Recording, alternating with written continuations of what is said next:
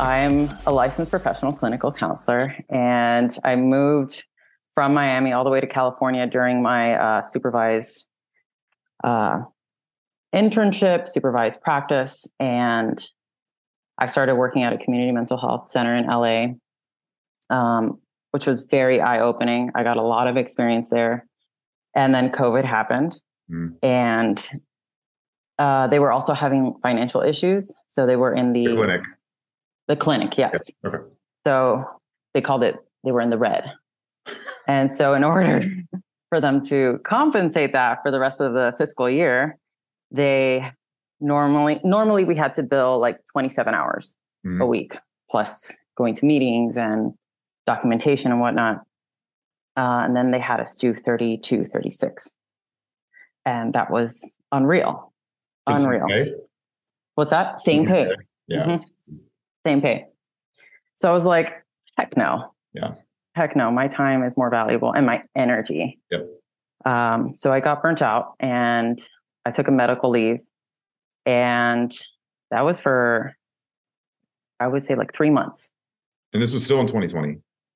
Yes. And 2020. you were living in California where everything was extremely fucked. Yes. Yeah. When I started just settling in, it was awesome. Yeah. Awesome. And then COVID happened and I was in a fresh relationship as well. And even during COVID, we moved in together. So that was chaotic too. And yes, so I took some time off and I was like, what do I want to do? I don't want to go back, but what other options do I have? I'm not ready to start my own practice yet. I don't have a large clientele. So, I thought, what's a baby step? And then I just started browsing and I found this private group practice that was fully remote. And they had several locations all over California. They had some in Texas, I think in Arizona and Nevada. And then they were starting to open up other ones in the East Coast. But I was like, okay, this is cool. Like I want to be able to manage my own time. So they gave us that flexibility. And it was great at first. But then I started to notice that I got burnt out because I was having 8 sessions in a day. Yeah. And I had like maybe 5 to 10 minutes in between them. And so I was fried by the end of the day.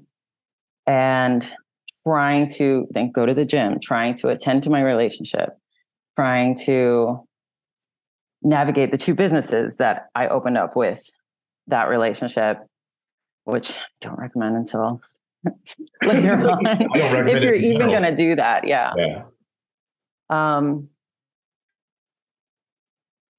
So the relationship collapsed. I was very depressed, very anxious, very depressed because we were just feeding off of each other's childhood wounds and no one to blame. It was just, we got to work on these things. And it was just too intense all at once.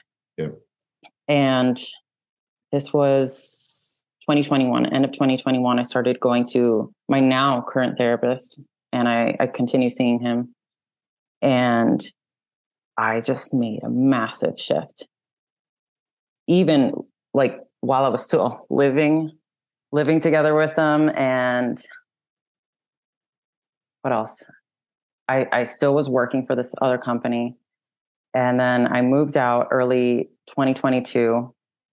And it was very difficult. It was very terrifying because I thought, oh my gosh, like, how am I going to survive on my own? Even though I had done it before the relationship. But it's like all of my core negative beliefs had resurfaced and I felt almost helpless. But I took the leap anyway. And after a few months, after I'd moved out and I was settling into myself and I found like this whole community, which, like Lauren and Dylan and you as well. And it was really the most healing part was not just like my own self-work and going to therapy.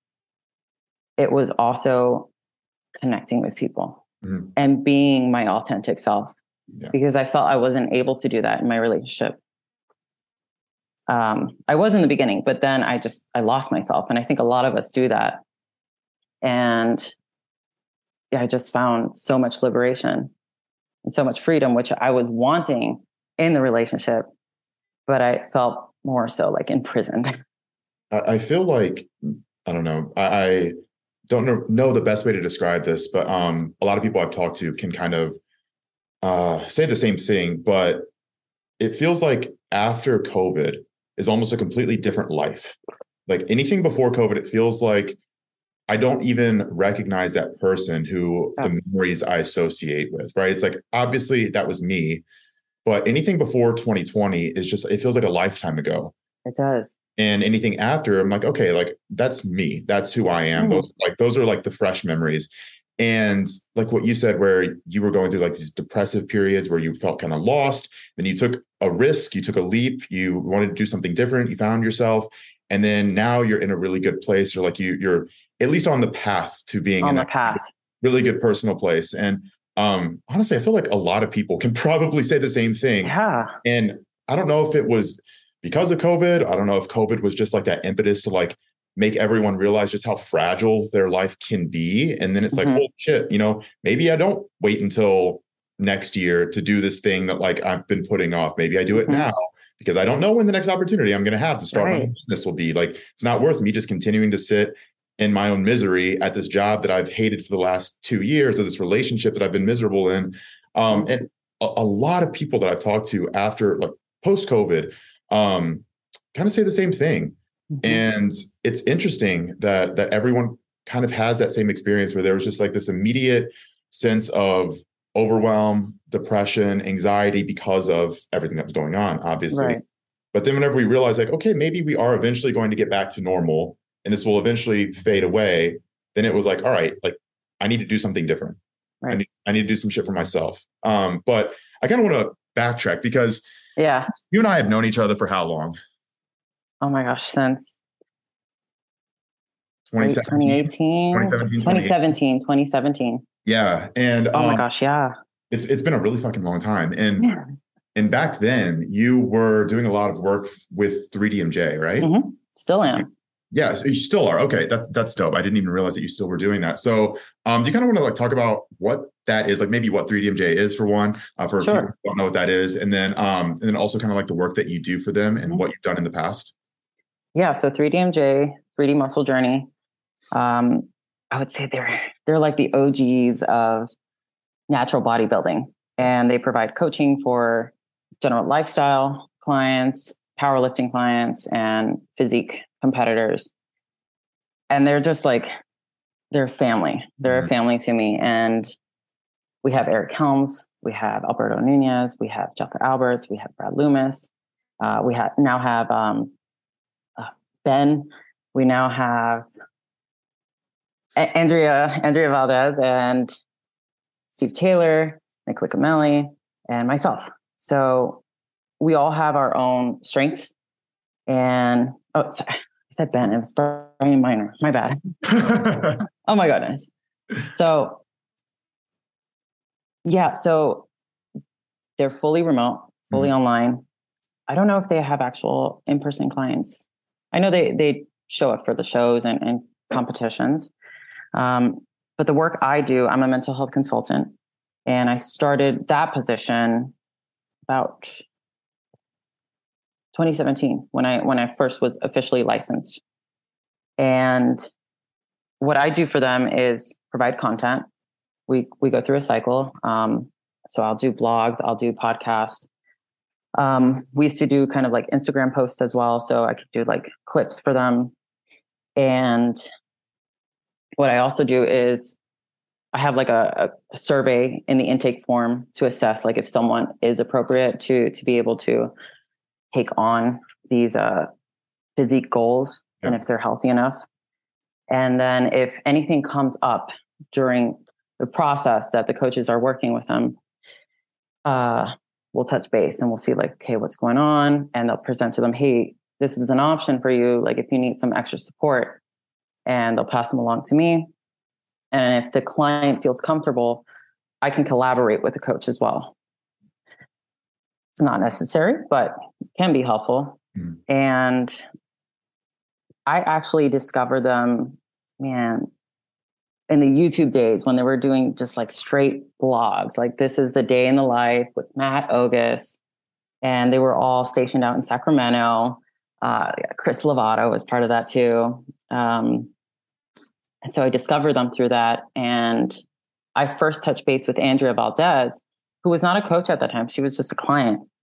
And we just started, messaging back and forth, and we developed a relative friendship as much as you can online. And then one day, like, we met up, started hanging out, and then our friendship started developing more. And she offered to me if I could help her and support her in her business because she had her own thing going on. And so it was more so just like background website work, Instagram posts. And later on, she was brought onto the team, and she just told them about me eventually. And then I started doing the same thing for them, for the muscle and strength pyramids, just more back end website work. And later on, they started to get to know me better and realized, hey, we actually need this in our team, like your skills. And here we are today. Yeah. It's been a long journey. Yeah, yeah. So like, could you give an example of kind of like what you would do with a client who might come through, put on the intake form, something that would raise some alarms as some red flags? Yeah, some red flags as to like maybe their unreadiness to compete and to like really jump into like, the things that physique sports necessitate as far as extremes go. Like what would your role be in that capacity to be kind of like stepping in and assisting with someone who, might just need a little bit more support in that role? Yeah. Well, surprisingly, I actually haven't had any clients that have, well, actually potential clients that have applied and red flags have been raised. So I don't assess the intake. It's more so the coaches. And then if something comes up, they pass it along to me. But what has happened is they'll be working with someone long term, and they recognize, we're getting stuck in a pattern, and they're overeating almost every weekend, or they have a lot of negative self-talk. And so the coach will talk about it with them, and if it is something they're comfortable with, they'll connect me with them, and we just have like a consultation call. We'll have a discussion about what's been going on, what they're looking for, and if they're open to having therapy. If it's someone outside of the state that I'm licensed in, which is California, I'll do life coaching with them. And depending on what they're presenting with, and if it's too severe, then I'll refer out. But most of the time, it's not.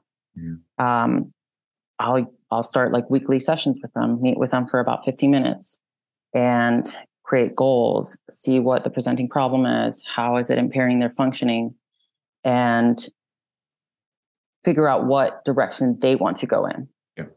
And ask them, if they've had a history of therapy, how has that worked out for them? And what are some roadblocks that are happening in the moment? Yeah. Do you feel like the negative self-talk is probably one of the bigger issues? Very common. Yeah. And I would imagine that the majority of the clients that you get passed through, like the 3DMJ side, are probably competitors that are the more like high level, like they're going through like these cyclical periods of, surplus deficit competing. And there's just a lot going on there that could potentially lead down that road of having those inner battles. But what do you think are some good strategies as far as negative self-talk goes, or like people that find themselves in those same patterns of getting really down on themselves or having low self-esteem or wanting to compete or wanting to hang on to like fitness as almost a means to improve their self-esteem rather than trying to do some like inner work or different type of some therapy to figure out like what the root cause of that might be. Like what are some strategies that you might be able to just kind of like blanketly give to people who might be struggling with some of those things, which I know that's difficult because it's all very difficult. All different outside of, just like reach out to Amanda, but yeah. Man, that's an excellent question. It's very difficult to assess, but it usually stems from core negative beliefs and a message that they internalized at some point in their lives and started subconsciously, just out of adaptation and survival in that environment that they were in, to take that on. And most of the time, they're no longer in that environment anymore, and it's no longer serving them, like this adaptation. And so they find themselves in that loop. But stepping outside of that pattern is terrifying, because who am I without this? And even just opening up the door of what is the potential, what can be there. They've never even, most of the time, even considered that. Yeah. And oftentimes it's so heady, it's so intellectual. We have no idea what's going on below that. Yep. What's happening in the body. And oftentimes it's a chemical, it's just a hormonal addiction, if you will. I don't want to use addiction, but it's a tendency. Yep. Because it further reinforces those beliefs. As much as we say, like, I don't want to be XYZ, it's actually, the other side of the coin is you believe you're that. Mm-hmm. So you're trying to avoid it and look at it and feel it versus moving towards something. Yeah. Yeah. And I think that you could probably give examples of something like that where, like you said, don't want to use the word addiction, but like the tendencies that people have towards chasing different things or trying to reinforce beliefs that they have. One of them would definitely be the negative self-talk, the self-deprecation, where they want people to say, no, you're not that. No, like you're so pretty. No, you're in such good shape. No, you're so strong. Like you're going to do so well at your competition. Mm-hmm. Like they want other people to say that, and they like put themselves down. But I'm sure that you've been around people who are just perpetually negative. Perpetually. And like I've run into this issue before with certain clients where I'm like, I can't coach you anymore if you're every single check-in just going to be negative, Mm-hmm. negative. Like we need to never enough. Exactly. It's like, we need to address this because like, as a coach, I'm like, man, this is rubbing off on me. Like I don't even want to open your emails anymore because I know. Yeah. That's a sign.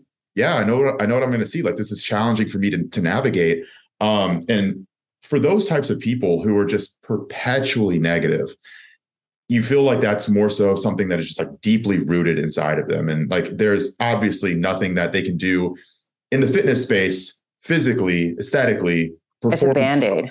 Exactly. Yeah, exactly. And that's what I've found too. There are a lot of people that I feel like get into bodybuilding with the hope that bodybuilding will solve their self-esteem issues, because they think that their self-esteem issues are rooted in their physique, their dislike of their physique. But most of the time, it's way deeper than that. Way deeper. And that's something I found too. And I'm sure that like something like the intake form that you guys would be giving out would be, asking questions along this of thinking. But yeah, like that's just something that I've had conversations with people in the past, just about like, when are people ready to compete? Like, when do you know your clients are ready to compete? Yeah. Like, you know that you're ready to compete. And it's amazing how the answers are never anything really to do with physique or body composition. Like mentally, like psychologically, where is this person? Are they psychologically ready to compete? And that's a disqualifier more often than physique even is, I found. Absolutely. Yeah. And like you said, it's never, because we can get that physique that we've been chasing, and it's still not enough. Why? And another point that I like to bring up with my clients is you're not answering the questions, the very important questions that you're asking yourself. Why am I like this? Why can't I be XYZ? And they stop there. And I think that's important for someone that's like perpetually negative to explore. Yeah. Yeah. Where do these beliefs come from? And yeah, are they even yours? That's an interesting question. That's the one. Yeah. Yeah. And that's something that I 100% agree with, just because like, even for myself, like if I really start exploring like why I believe certain things the way that I do, or why I have certain conceptions about myself in the world. And if I really trace that back, it's like, oh, it's because I like someone who I trusted or someone who I I looked up to Yes. whenever I was young believed this thing Hmm. or said this thing, right? And it's amazing how things just get stuck in your psyche and you can't really unroot them without doing a lot of A lot of fucking work. work, a lot of fucking work. And bodybuilding doesn't solve those problems. No, it's just So, like getting money or yeah, getting property yep, or this certain relationship. It's all a parallel, or mhm, even substance abuse. yeah, It's the same thing. It's just a different mechanism, different yeah. Band-Aid brand. So I actually didn't have this question written down, but because you mentioned substance abuse, I have a really random question for you. Go And for it. I'm curious as to know your answer to this. So why do you think that people who are really, really into bodybuilding, fitness, like they're heavily into that lifestyle, like they love it, they Hmm. live it, maybe don't compete, but like just, very serious about it. Why do you think that demographic is also very into taboo things like whenever, and I knew you taboo, were I going to mean go there. Yeah. like substance abuse, body modification, so like Mhm. tattoo, Tattoos, piercing, piercings, and then sexual taboos. sexual taboos. So why do you think those things are correlated in the same type of Yeah. populations? Do you have an answer to that? Because I've This is just my yeah. conceptualization of it. Um, I believe it's because there is so much rigidity that is necessary to be a competitor or Mhm. to continue this lifestyle. That pendulum needs to swing. It needs to balance out. Just like when you take a substance, doesn't matter what it is, you get that high, whether it's dopamine, serotonin, whatever it is, and it needs to balance out, and you're going to have that crash. So the pendulum swings, and we got it. That energy has to go out somehow. Just like, I mean, it could be the rigidity with, tracking your macros every single day to the T. And then on the weekends, you go all out, you binge. It's Yeah. That's a really interesting way of putting it too, because like I've thought of that. I've thought of one aspect being kind of like the center of attention peacocking nature Mm-hmm. that people really enjoy whenever you're in bodybuilding at a high level, whether it's competing or whether it's just like, again, you recreationally taking it serious at your gym, whatever, where people kind of like being that center of attention. So like for me, that more easily goes along with like body modifications, like Mm-hmm. tattoos and piercings, where you kind of make yourself even more so that Sure. figure. But then it's like the drug use. I'm like, okay, and for people who don't know, maybe this is just like completely glossing over a really big thing, but it is prevalent, rampant It's rampant.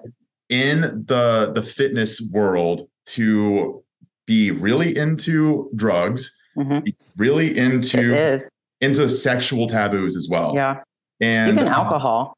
even alcohol. Yeah, it's Yeah. like it's needing something to give them that like dopamine rush, Mm-hmm. and it's always something I found hilarious and really interesting because, like you said, the rigidity that's needed to be really, really good at bodybuilding contrasted with like festival lifestyle. Festival. Yeah. It's Yeah, wild. It's where feral. it's feral. That's such a good way of putting it. It's feral, Yeah. and it's just like letting loose. It's the opposite of what you'd imagine bodybuilding to be, but it's the same people doing both of them. Mm-hmm. And for me, that's always been funny how it's like the bodybuilding crowd has become like the the festival crowd. Yeah. It's a And thing. Like, it let me is. get festival ready. Yeah, it is. It is. But no, I was just curious as to know what like your thoughts on Yeah. it, because that's I something. also think I love this. I love that you brought this up. I also think it's because there's little integration with who you are as a person. So it's either you're identifying as I am a bodybuilder and whatnot, and then yeah, I just need to relax at the end of the week or whatever it is. Just like someone that hates their job. I'm gonna go ham at the bar later. I'm gonna slam a bottle of wine and watch I don't know, Scandal or something. Um,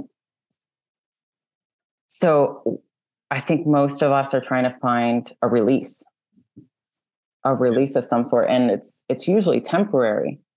And I think some people can just go too ham with it, and they end up shooting themselves in the foot, but they haven't found a way to integrate that release, that letting go in a day-to-day, practice.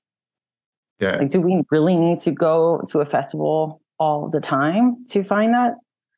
Probably not. I mean, it's fun. I love it. And I Easier. went through it's Yeah. easier. Yeah. Yeah.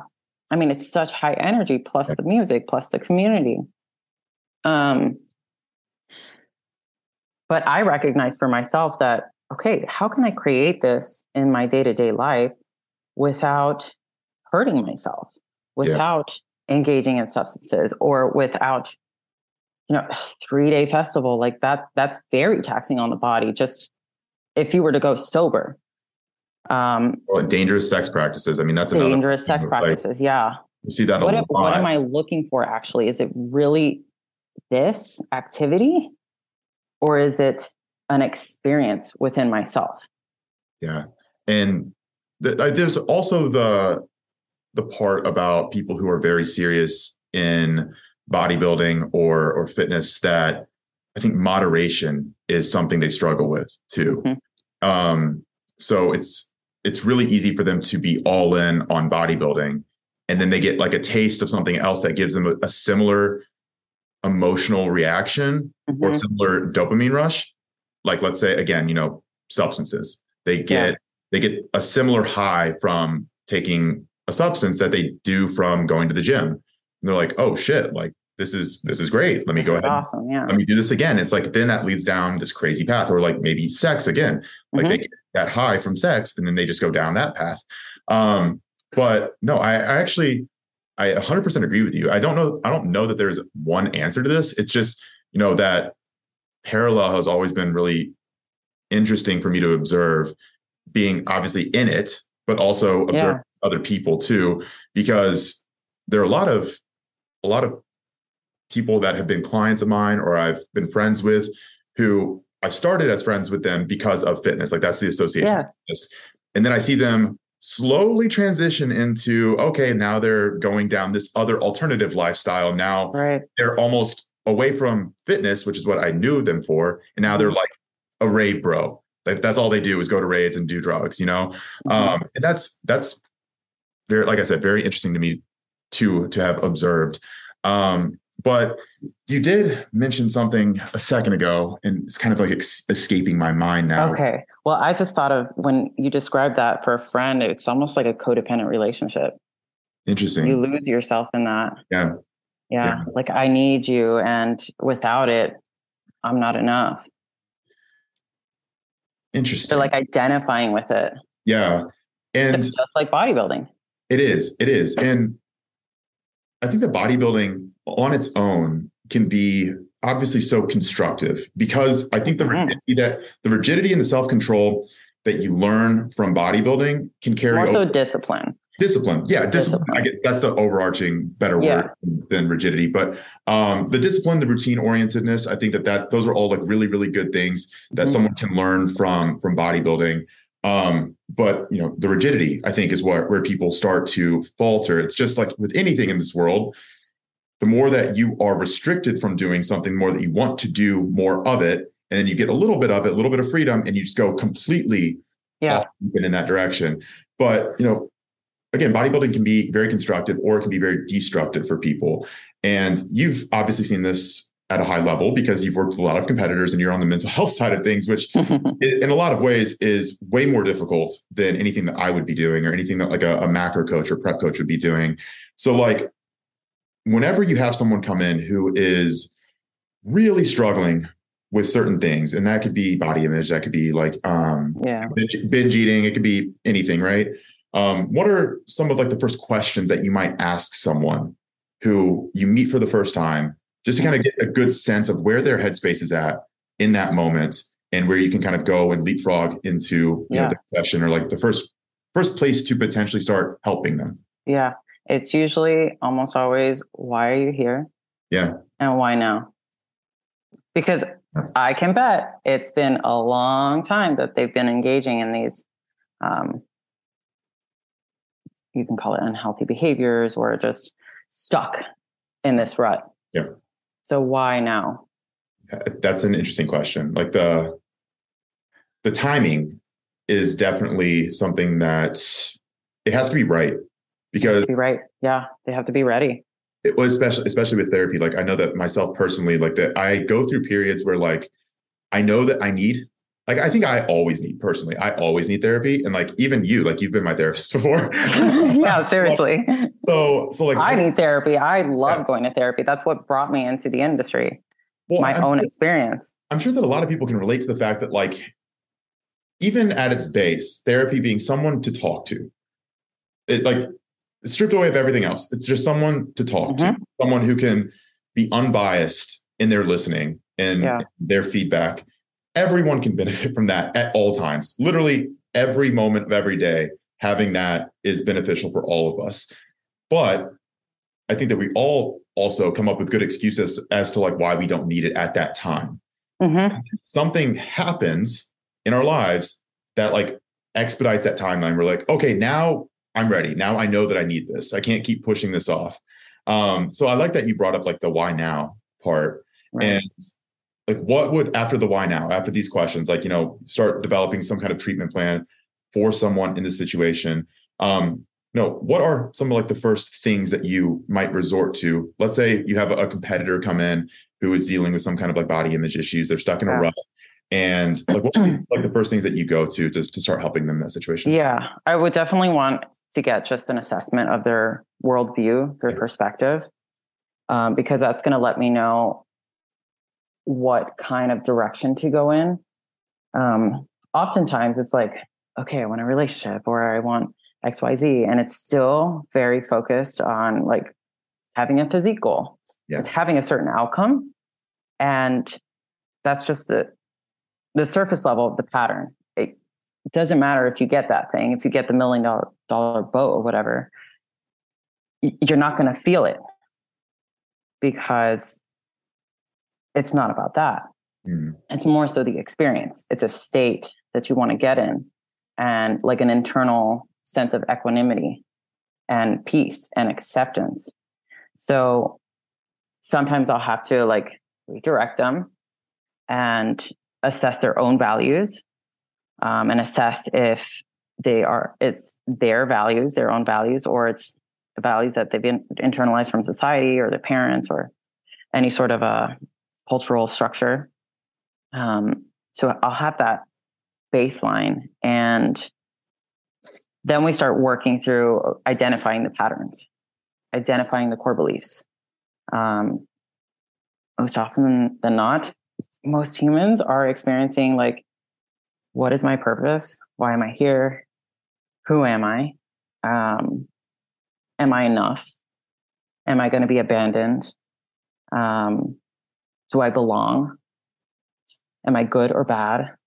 So those are the very common ones that I work with or that I find. Does that answer your question? Yeah. So you find that like kind of stripped of all the surface level stuff, whether it's competing, whether it's relationships, whether it's work, you know, all the anxieties and stressors that come with that. You feel like underneath all of that, everybody has like an existential crisis that they need to they need to come to terms We with. all do. Yeah. Yeah. And do you feel like a lot of that is like lack of purpose, lack of feeling meaning in life? Do you feel like that's a big one? I think that's one of them. Well, that's one of the big ones. And also the belief, especially now with this whole wave of, you know, self-help and healing and all that, which is great. It's been brought to mainstream. However, well-being does not mean you are going to be positive all of the time. It does not mean you are going to be happy. You know, the whole pursuit of happiness, that is false. A healthy life is going to have ups and downs. You're going to have challenges. Life is going to throw shit at you. What really matters and what makes the difference is how you are when those things happen, how you are with yourself, how you are in response to these things versus reaction, versus being on autopilot, versus just being in a state of nervous system dysregulation.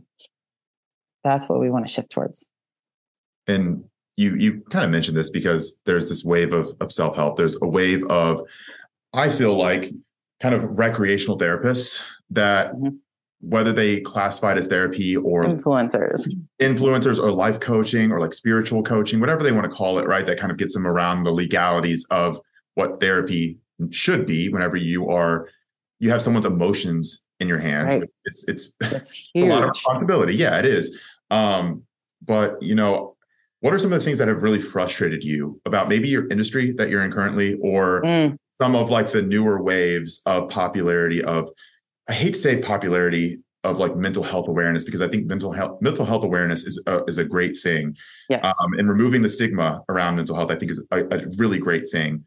But with things going mainstream, inevitably there are some negative aspects Hmm. that happen because of it. So like, what are some of the things that you've seen that, whether it's Great again question. intrinsic to your industry or maybe just like outwardly, that you're seeing, population wide? One of the things that come to mind are if you have your own experience in therapy, that just means that, okay, I have all of the answers and I can help you. Yeah. False. Yeah. Um, I don't even have all of the answers. Like, I am learning every day. I tell my clients that I learn from you. Um, so I think a lot of people on social media, and I'm not casting shade on it, but I think we just need to overall have more self-awareness Mhm. about what message we're putting out there. Because first of all, you're not really interacting with a human being yet. It's just like someone's going to see your page, someone's going to see your post, and they're going to have their own reaction to it and their own projections. And you're not able to move with that energy. You're not able to have sincere clarity. So I think a lot of things can be misconstrued. I think, just like we were talking about with substances, things can swing to a certain pendulum. So what I think of is like manifesting and, positivity and just no bad vibes, only good vibes. And I have a lot of resistance towards that because Yeah. that's the whole avoidance thing. Yeah. I'm not going to look over here because it's uncomfortable and I don't want it. So I'm gonna just stick to this group.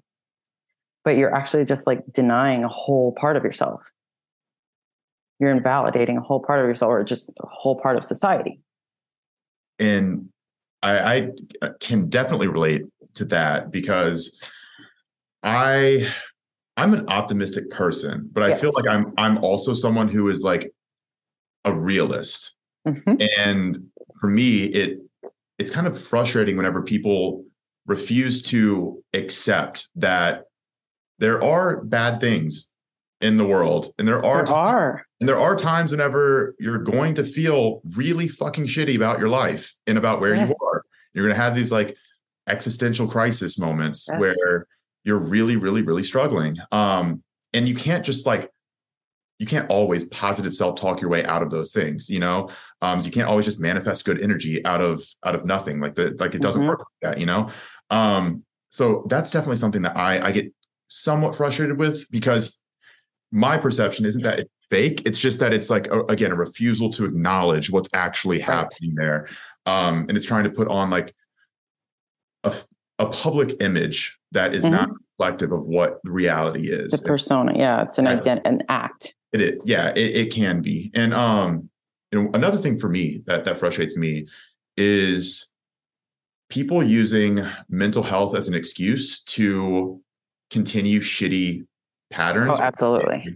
Um, and this has been something that I think become increasingly more aware of, especially like as I've dealt with my own mental health stuff in the past few Mm-hmm. years, is how easy it is to use that as an excuse to just be Sure. continue to do stupid shit and be like a shitty person and like hurt people, right? Mm-hmm. It's very easy to be like, oh, well, like I'm like this, I do this because I am this, rather than like trying to fix the patterns Right. and behaviors or work on those things to not be that person. Right. Or because I'm a Pisces. Oh my God, yeah, let's not even start. Um, but like how often do you feel like people will take a diagnosis and try and run with that and use that as an excuse for their behavior rather than trying to actually work on on rectifying that behavior or that diagnosis? I've seen it before. Yeah. I've curated my clientele to not take on those clients, and usually they don't gravitate to me. Mm, Um, but yeah, it's an overall lack of accountability, mm. and it's an attachment to a certain identity because they're not ready to let go. They're not ready to move towards what they want because that mental health diagnosis, if you will, has served a purpose for them. It's kept them safe. Mm-hmm. Whether or not, it's still uncomfortable, it's still shitty. Um, Most humans would prefer something that is known and familiar versus jumping into something that was probably better for them and unknown. I feel like it also can be a sense of relief whenever someone is diagnosed, let's say is Sure. bipolar, for instance, right? Because it creates a sense of I'm not alone in this. Mm-hmm. So there is an ability to be almost like, okay, good. I knew that there was something maybe not normal about me. I hate to even say that word like that. Right. Like, Yeah, you know what I mean.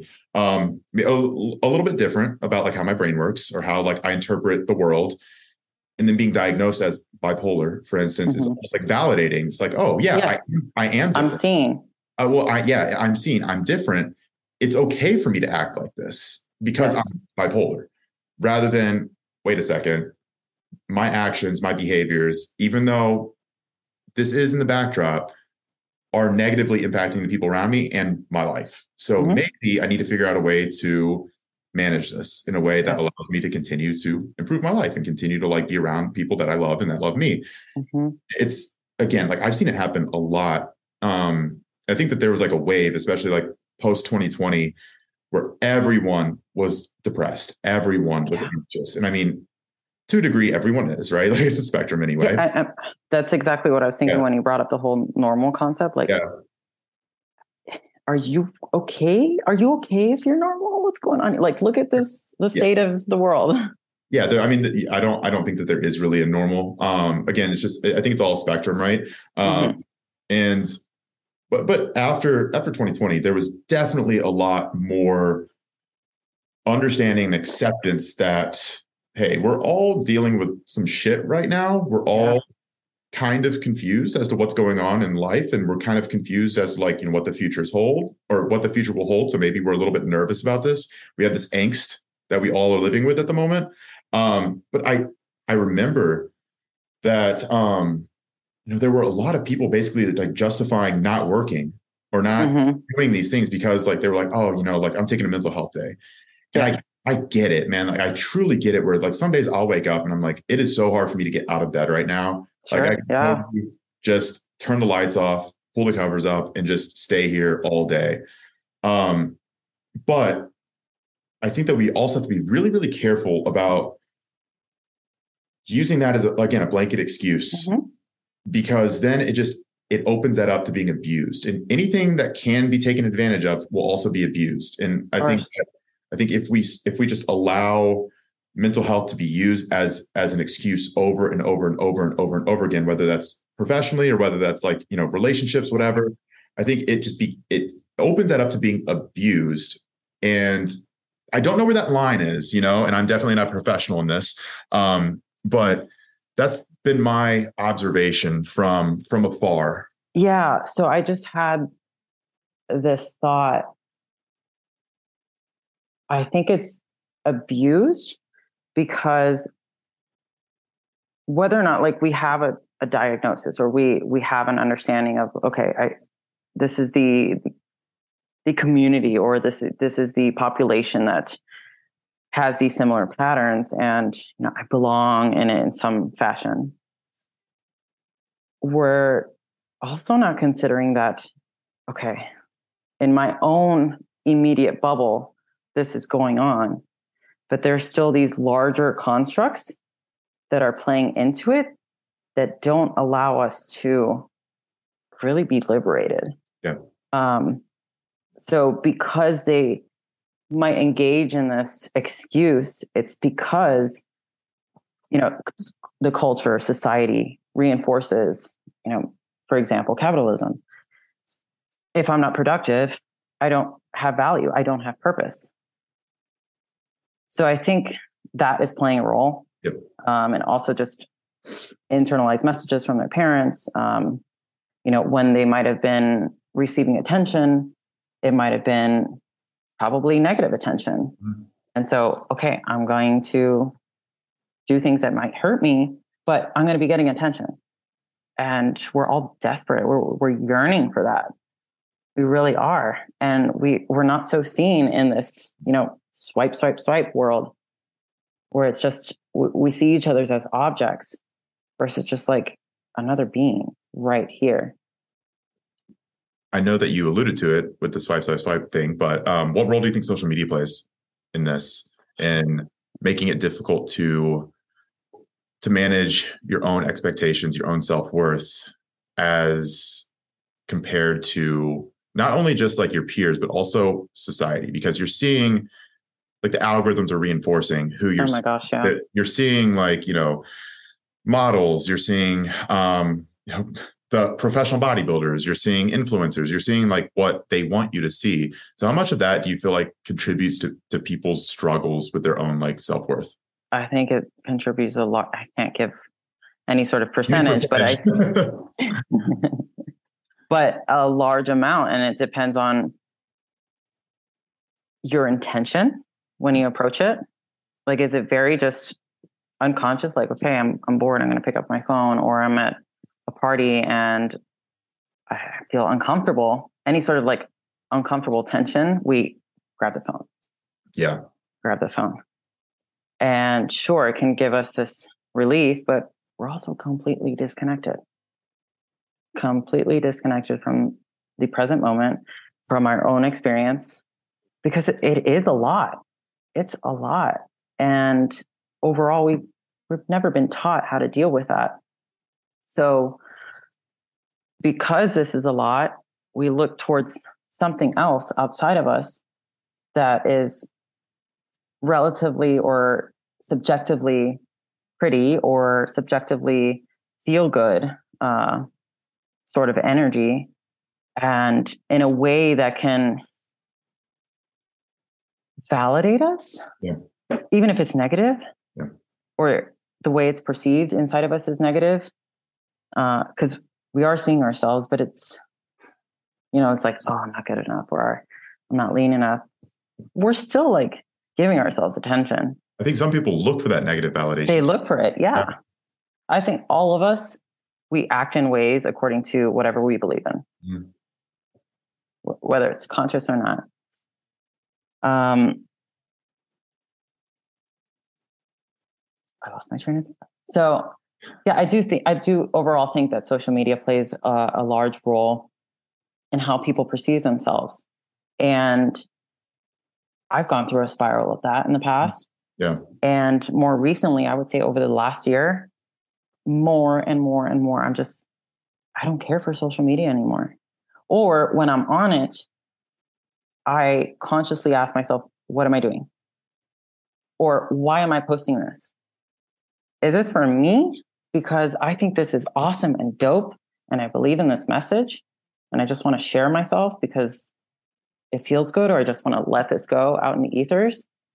Or am I looking for this validation from my ex or someone else or my crush, and constantly checking back? Did they watch the story, or did they like it?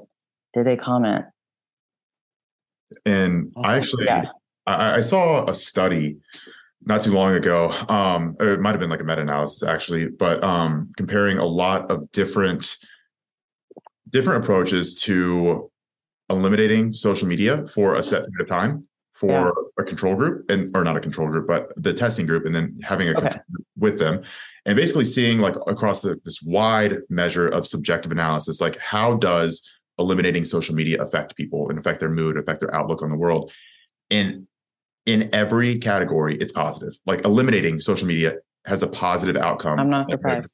Yeah. And, but it's so interesting though, because like, in my opinion, I think that the idea behind social media is a positive one, right? It's great. It's a tool. it's creating more connections. It's Yes, broadening your ability to connect with people. Like that is inarguably a great tool. Like that is good. absolutely. But it's it's become less about connection. It's more about comparing, and And it's consuming. consuming and almost a race to the top, right? Like Hmm. how many followers do I have? How many likes do I Hmm. have? How, how many people have viewed my story? Like these types of things, just like overwhelming metrics. And we can see the metrics and other people can see the metrics too. So it Yeah. makes it even almost like more challenging.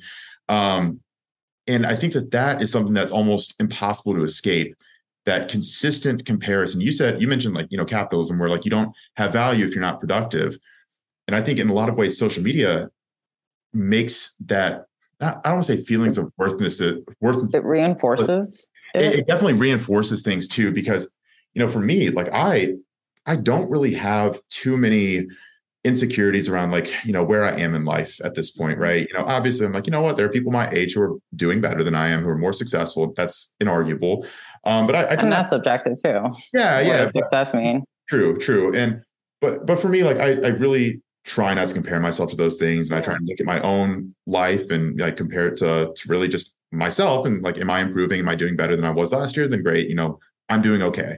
But it's also really challenging to see those types of things and not look at your life and feel like it's inadequate in some way, or Hmm. you're inadequate in some way, or be like, this person I went to high school with is now doing this. They're married. They're traveling the world. They're making $1 million a year. Like, why am I not doing that too? Hmm. Like, why am I inadequate to be able to Hmm. live that type of life? And one thing that I've really understood to probably like a unhealthy degree is that life experiences are so relative. It's Yeah. it's not absolute, and you can see this a lot by looking at like the rate of suicide of Mm. celebrities, Celebrities, or yeah. the rate of like drug addiction with Overdose. What is it? The 27 Club. yeah. Like you see these things, and you look at these people who objectively have these glamorous lives, where you're like, I would trade my life for this person's life immediately. They have everything they could ever want. Yeah. And one thing that I've started to understand a lot too is like, you can only achieve and experience so much in your lifetime, right? And money can definitely improve your life in a lot of ways, because it opens up Sure. experiences that not having money would You have more it wouldn't. time, if you will. Yeah, and it opens up social connections, and like you're able to do all of these really cool things that not having money kind of restricts you from. But what I've noticed is that it creates this higher and higher ceiling that you have to go further and further. It's like having like a rabbit that you're always chasing, and Hmm. no matter how fast you run, it's speeding up, and you can't ever quite get it right. So you're always chasing something, and it's like you get to like the mountaintop, and then there's only down. You can It's only go only down from that down. point. And that's a really depressing feeling, I have to imagine, right? Like I've never been to that point, but you look at like, certain celebrities who have really, really struggled with those things in Yeah. the past. Billionaires, right? Billionaires Billionaires. who have committed suicide, who have struggled with these things. And like for me, I can understand that. I can understand getting to what you consider the highest of highs, everything that like life would be able to provide you with in terms of experiences, in terms of Hmm. happiness, in terms of all of these things that you seek, and knowing that that's either it, or you feel like that's it, or that like there's only down to go from that point. That would be extremely depressing. That would be a struggle to deal with. and Yeah. and that's where I think that like the relative side of subjective experiences Hmm. is, it's, you can't compare things, right? You can't compare things. um a lot of people get caught trying to compare things and trying to compare their life to other people's. And you know bringing this back to physique sports, people compare physiques. And Hmm. women especially will look at other Big, yeah. women, be like, man, like I would kill for her body. There's no way that she could ever suffer from like body image issues because she's perfect. And again, it's just it's relative. It's relative. And that's something that I've noticed a lot. I don't know if you can speak to that, because I just kind of went off on a tangent, but I don't know if you can add any. No, that's great. it actually reminded me of another podcast that I've been really interested in. One of the speakers talked about the issue with people that just have so much, celebrities, millionaires, billionaires. And she presented this idea. It wasn't absolute. They were just talking about different thoughts and ideas that came up. But she said, it's kind of narcissistic. And it's like hoarding tendencies too. Mm-hmm. Why are you collecting all of these things, money and cars and watches or whatever, shoes? For what? What are you looking for? And the word that you said a few times that stood out to me is that they feel lost. Mm-hmm. You're just lost. And most often than not, even if, we're looking for a certain physique, what we're looking for is for ourselves. And not to get like super wishy-washy and woo-woo, but all of these experiences are experienced, sure, like you can meditate or you can achieve something very big or win an Academy Award. But the experience is within you, and those things are just a method. It's just a method to get there. Mm-hmm. But I mean, you can feel the same greatness and openness and awe sitting outside on the turf and soaking up the sun and drinking your favorite beverage. Yeah.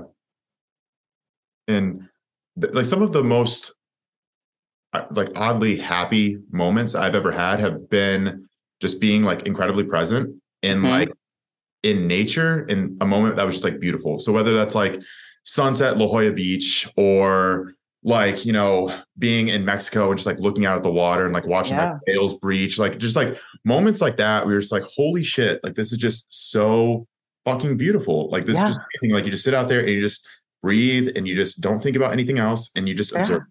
And it's enough.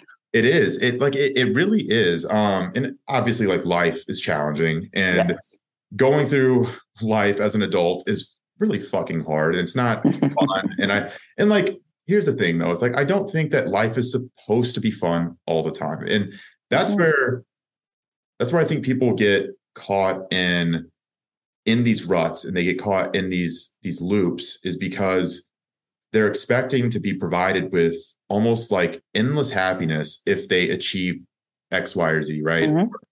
If you make X amount of money, you expect that to correlate with Y amount of happiness.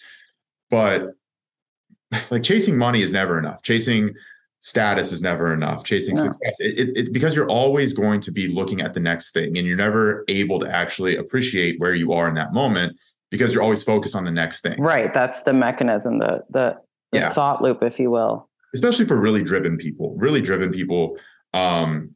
that's in bodybuilding or whether that's in life or business or whatever. Those are also the types of people who really struggle to appreciate what's going on in that moment or appreciate like what they were able to accomplish, because whether that's being on stage and winning a show, and then before you're even off stage, you're thinking about the next one, right? You can't actually take a breath and be like, I just did something really cool. I just achieved something that I put a lot of work in. Like I'm happy for myself. I'm proud of myself. Like, you don't, like most of those people don't allow those thoughts to happen because they're so focused on what's coming next, the future. And I guess that this is kind of like a different question, but I've found myself to be very much in that camp of always thinking about the future, having like almost anxiety about the future. And there are also people who are stuck in the past. Who can't get over past traumas, or I can't get over. That's a very bad way of putting that. They're stuck. They're stuck with past traumas, or something that is kind of like anchoring them to the past. And very, very, very few people can actually live in the present. Like their physical bodies are here, but their brains are somewhere else. Or actually, most people, most people's brains are somewhere else. Like, do you have any good strategies for just like staying present and allowing like that anxiety, that that trauma of the past or the latching on to the past, kind of wash away, even if it's momentary, even if it's momentary, yep. 5-10 minutes to just give you that reprieve to be present. Like, do you have any really good strategies that you'd like recommend to people? Blanket word or term, slow down. Yeah. Slow down. And that doesn't mean you need to sit in a dark room and meditate for an hour. It does not necessarily mean that, or just not do anything, like not have any goals. It just means to orient yourself to the experience of the moment. And most of the time, it doesn't even involve your thoughts. And I'm also not saying not to have thoughts, because that operates on its own too. What I'm alluding to is just experience, like we did as babies, experience the sensations in your body, because those are literally your emotions. But we've created labels, and the mind has created labels because we need to communicate to detach from it. So like once you say, oh, I'm anxious, you're already detached from it. What the heck is anxiousness? Yeah. How do you know it's anxiousness in your body? Is it trembling? Is it like tension in your chest? Do you feel a pit in your stomach? How's your breath? You feel a lump in your throat? Like, that's what we really want to do. And just allow those sensations to be, as well as, the external experience as well. What sounds am I hearing? What am I seeing outside of me? The smell, the temperature. When we hone in on those experiences, those sensations, we find ourselves very present. And then our bodies are relaxed. They're open. We're not trying to like force this tension out of us. Because if we just allow space for it to be with just curiosity, awareness, they usually let go.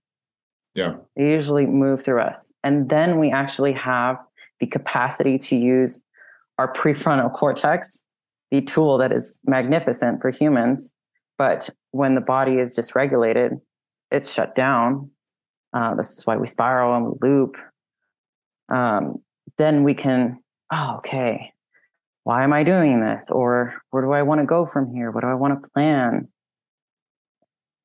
And yeah, like, I like just the blanket statement of slow down, because that itself can encapsulate a lot of things, whether that's like meditative breathing, whether that is going on a walk, whether that is, just laying down, closing your eyes, and just like allowing your heart to slow down. I mean, that's something that I definitely struggle with, is during a work day, like just getting really worked up and having all of these things happening at once, like pinging back and forth between email and text, all of this shit. And every once in a while, I'll feel myself feeling very overwhelmed. And it's almost like a cup is just like overrunning, I have to take a step back and just breathe, like literally just like deep breaths for like a couple of minutes, and just force myself to slow down, force my breathing to kind of get back into its natural rhythm, really shallow, hyper breath. Yes, like, it's shallow. And, walks have been definitely something that have helped me over the past couple of years. I mean, obviously living in Ohio, it's a bit difficult during the winter, but just getting outside, getting away from my computer, like taking my dog on a walk, like those things have helped me tremendously. This might be a random question, but like, what are your thoughts on things? I know that a lot of people are really into it now, but like cold plunges, ice baths, cold showers, like thoughts on there as like a way to kind of like help with something like, depression, which I've seen people really promoting in terms of like helping with mental state. Yeah. To my knowledge, the research is mixed. And I've seen it help people be able to tolerate like their bandwidth of uncomfortability or discomfort stretches a bit, because a lot of the stress and discomfort that we run away from is in the body. Yeah. So if we learn how to feel safe, feel regulated in that uncomfortable environment, I think we can open up that window a bit more. When, shit hits the fan, really, because it's in a controlled environment. Because you can step out of that ice bath anytime you want. But you're willingly choosing, okay, I am going to be open to this. It's going to suck, but I'm going to be okay. I'm going to be present in it. Yeah, I think it's similar in a lot of ways to like the stress that you get from a hard workout. It's that controllable, productive, good stress that our bodies were made to handle. Yes. Rather than the perpetual, chronic, low-level stress that we're all just so used to. And that, like you brought up a good point where it's like it almost something like that. And again, I don't know in detail what that research would look like. I've seen a good amount of stuff on it, but I definitely am not going over like research papers on like ice plunges and contrast therapy and things like that. But I can totally see how that would be not a reset, but like a good way of getting your body back in that natural rhythm of responding to an acute stress and snapping out of that acute stress. Same thing with training, response, snap back into normal. So like sympathetic, parasympathetic, and re-regulating that patterning rather than stress from the time you wake up to the time you go to bed, but just at like a 3 rather than a 10. Right. But no, I think that's a really good way of thinking about it. It's definitely something that I've considered. I'm probably just too much of a little bitch to actually. It's hard. I've done the shower. I've done the shower and I've done the showers too. Put ice on my face. Yeah, it's something that like I can convince myself to do in the right mindset and like circumstance. But then other times, like the majority of the time, like I don't feel like those are the times. Whenever you need it though. Yeah, but no. So there are definitely a couple more things I wanted to talk about. So right now with what you're doing and like how you're kind of going about it, we did briefly talk about you having your own practice or your own business. And I don't know if you want to touch on that. I don't think we ever really like completely got into it. Yeah, you're right. You were talking about like your background of working at the clinic and stuff like that and how they slowly have started to transition away from that. But do you want to talk about kind of like what you're doing now in terms of business? Yes. So I started working full-time private practice in October of last year. I took the plunge and I work fully remote. I don't, at this moment in time, I don't have a physical, brick and mortar office, but I work remote. Most of my clients are from California, and I typically just take out of pocket. But if it is necessary, I do accept certain insurances. And in the state of California, that is Kaiser, that is Optum, Aetna, and Blue Cross. Sure. So what I generally provide is just virtual sessions for 15 minutes. I typically like doing a rhythm of once a week. And depending on the level of intensity that a client might be at, I could set them down. Or if they just present with something very general, not that heavy, we can start with biweekly right off the bat. And we sometimes do like monthly check-ins. I also offer consultation. So if it's more of a business question or something very general, I'll hop on a call with that. And that's usually prorated. So it's not limited to 15 minutes. It could be less than, it could be more. And I only work with adults and I only work with individuals. So I don't see couples. Okay. Who are the majority of your clients now? Like, or what are the majority of your clients coming to you for? Is it very broad, very general? Very broad. Okay. Although I do have quite a lot of athletes. I do have just general population. I tend to see a lot of individuals that present with high anxiety, a lot of codependency, some form of addiction, whether that's substance, whether that's a relationship or work. They tend to have relationship issues. They tend to have poor self-esteem, poor sense of self. They struggle with boundaries.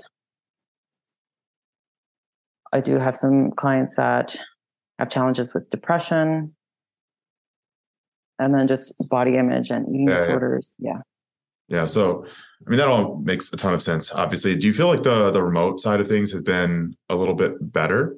Or do you feel like Yeah. remote presents its own challenges that in person maybe did? Yeah. You It's want to, pros and cons for both. yeah, do you want to talk Um, about some of the challenges maybe? some of the challenges, I as a clinician, I'm not able to actually be Mm. with the energy of the client because it's just, it's a screen. I mean, yes, I can hear their voice, I can see their face, and I could get that sense of body language, but it's still, like half of it. Yeah. And it's not in the present, in the physical. Um, Another challenge could be like technical issues, or sometimes the client can be traveling or they're in the car. Yeah, there's poor reception. Those are the main ones. Yeah. Like just coming from someone who has done in-person and remote sessions, one of the big things for me that I find is difficult about remote is inability to dissociate your environment. Yes, yes. So like a lot of people will take remote calls at home, but in a lot of times, in a lot of cases, um, being at home has its own stressors associated with Mm-hmm. it.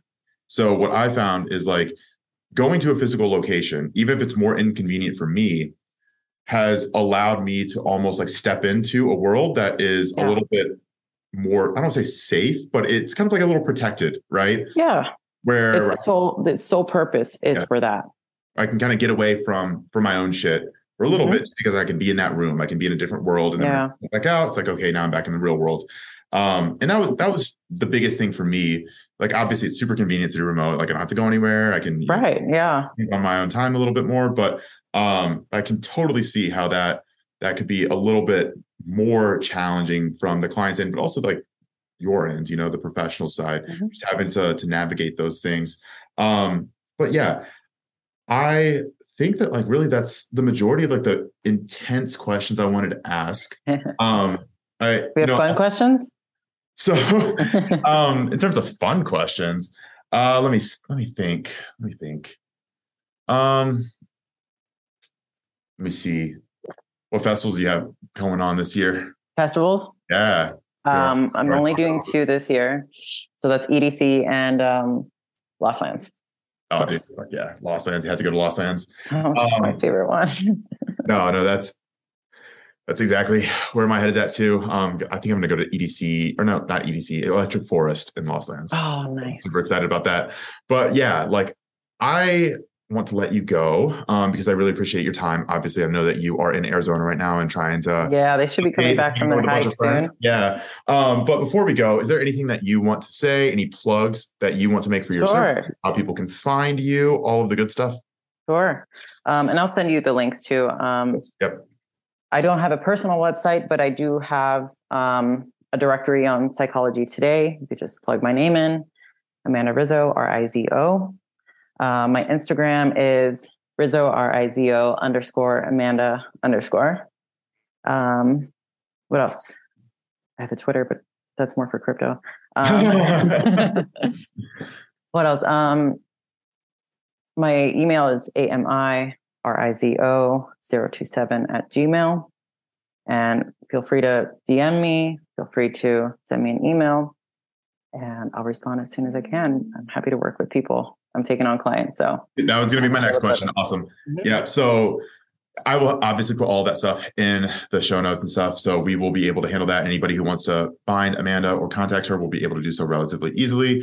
And yeah, taking clients. So anyone who feels like they need to have a conversation or just wants to do a consult with you, just to kind of see how it is. Yeah. They can really do They're that. free. I do free consults. Oh, that's dope. I don't do consults. 15 minutes. Yeah, but awesome. No, I'm gonna let you go. Thank you so much again, Amanda. Thank you, Bryce. This was awesome.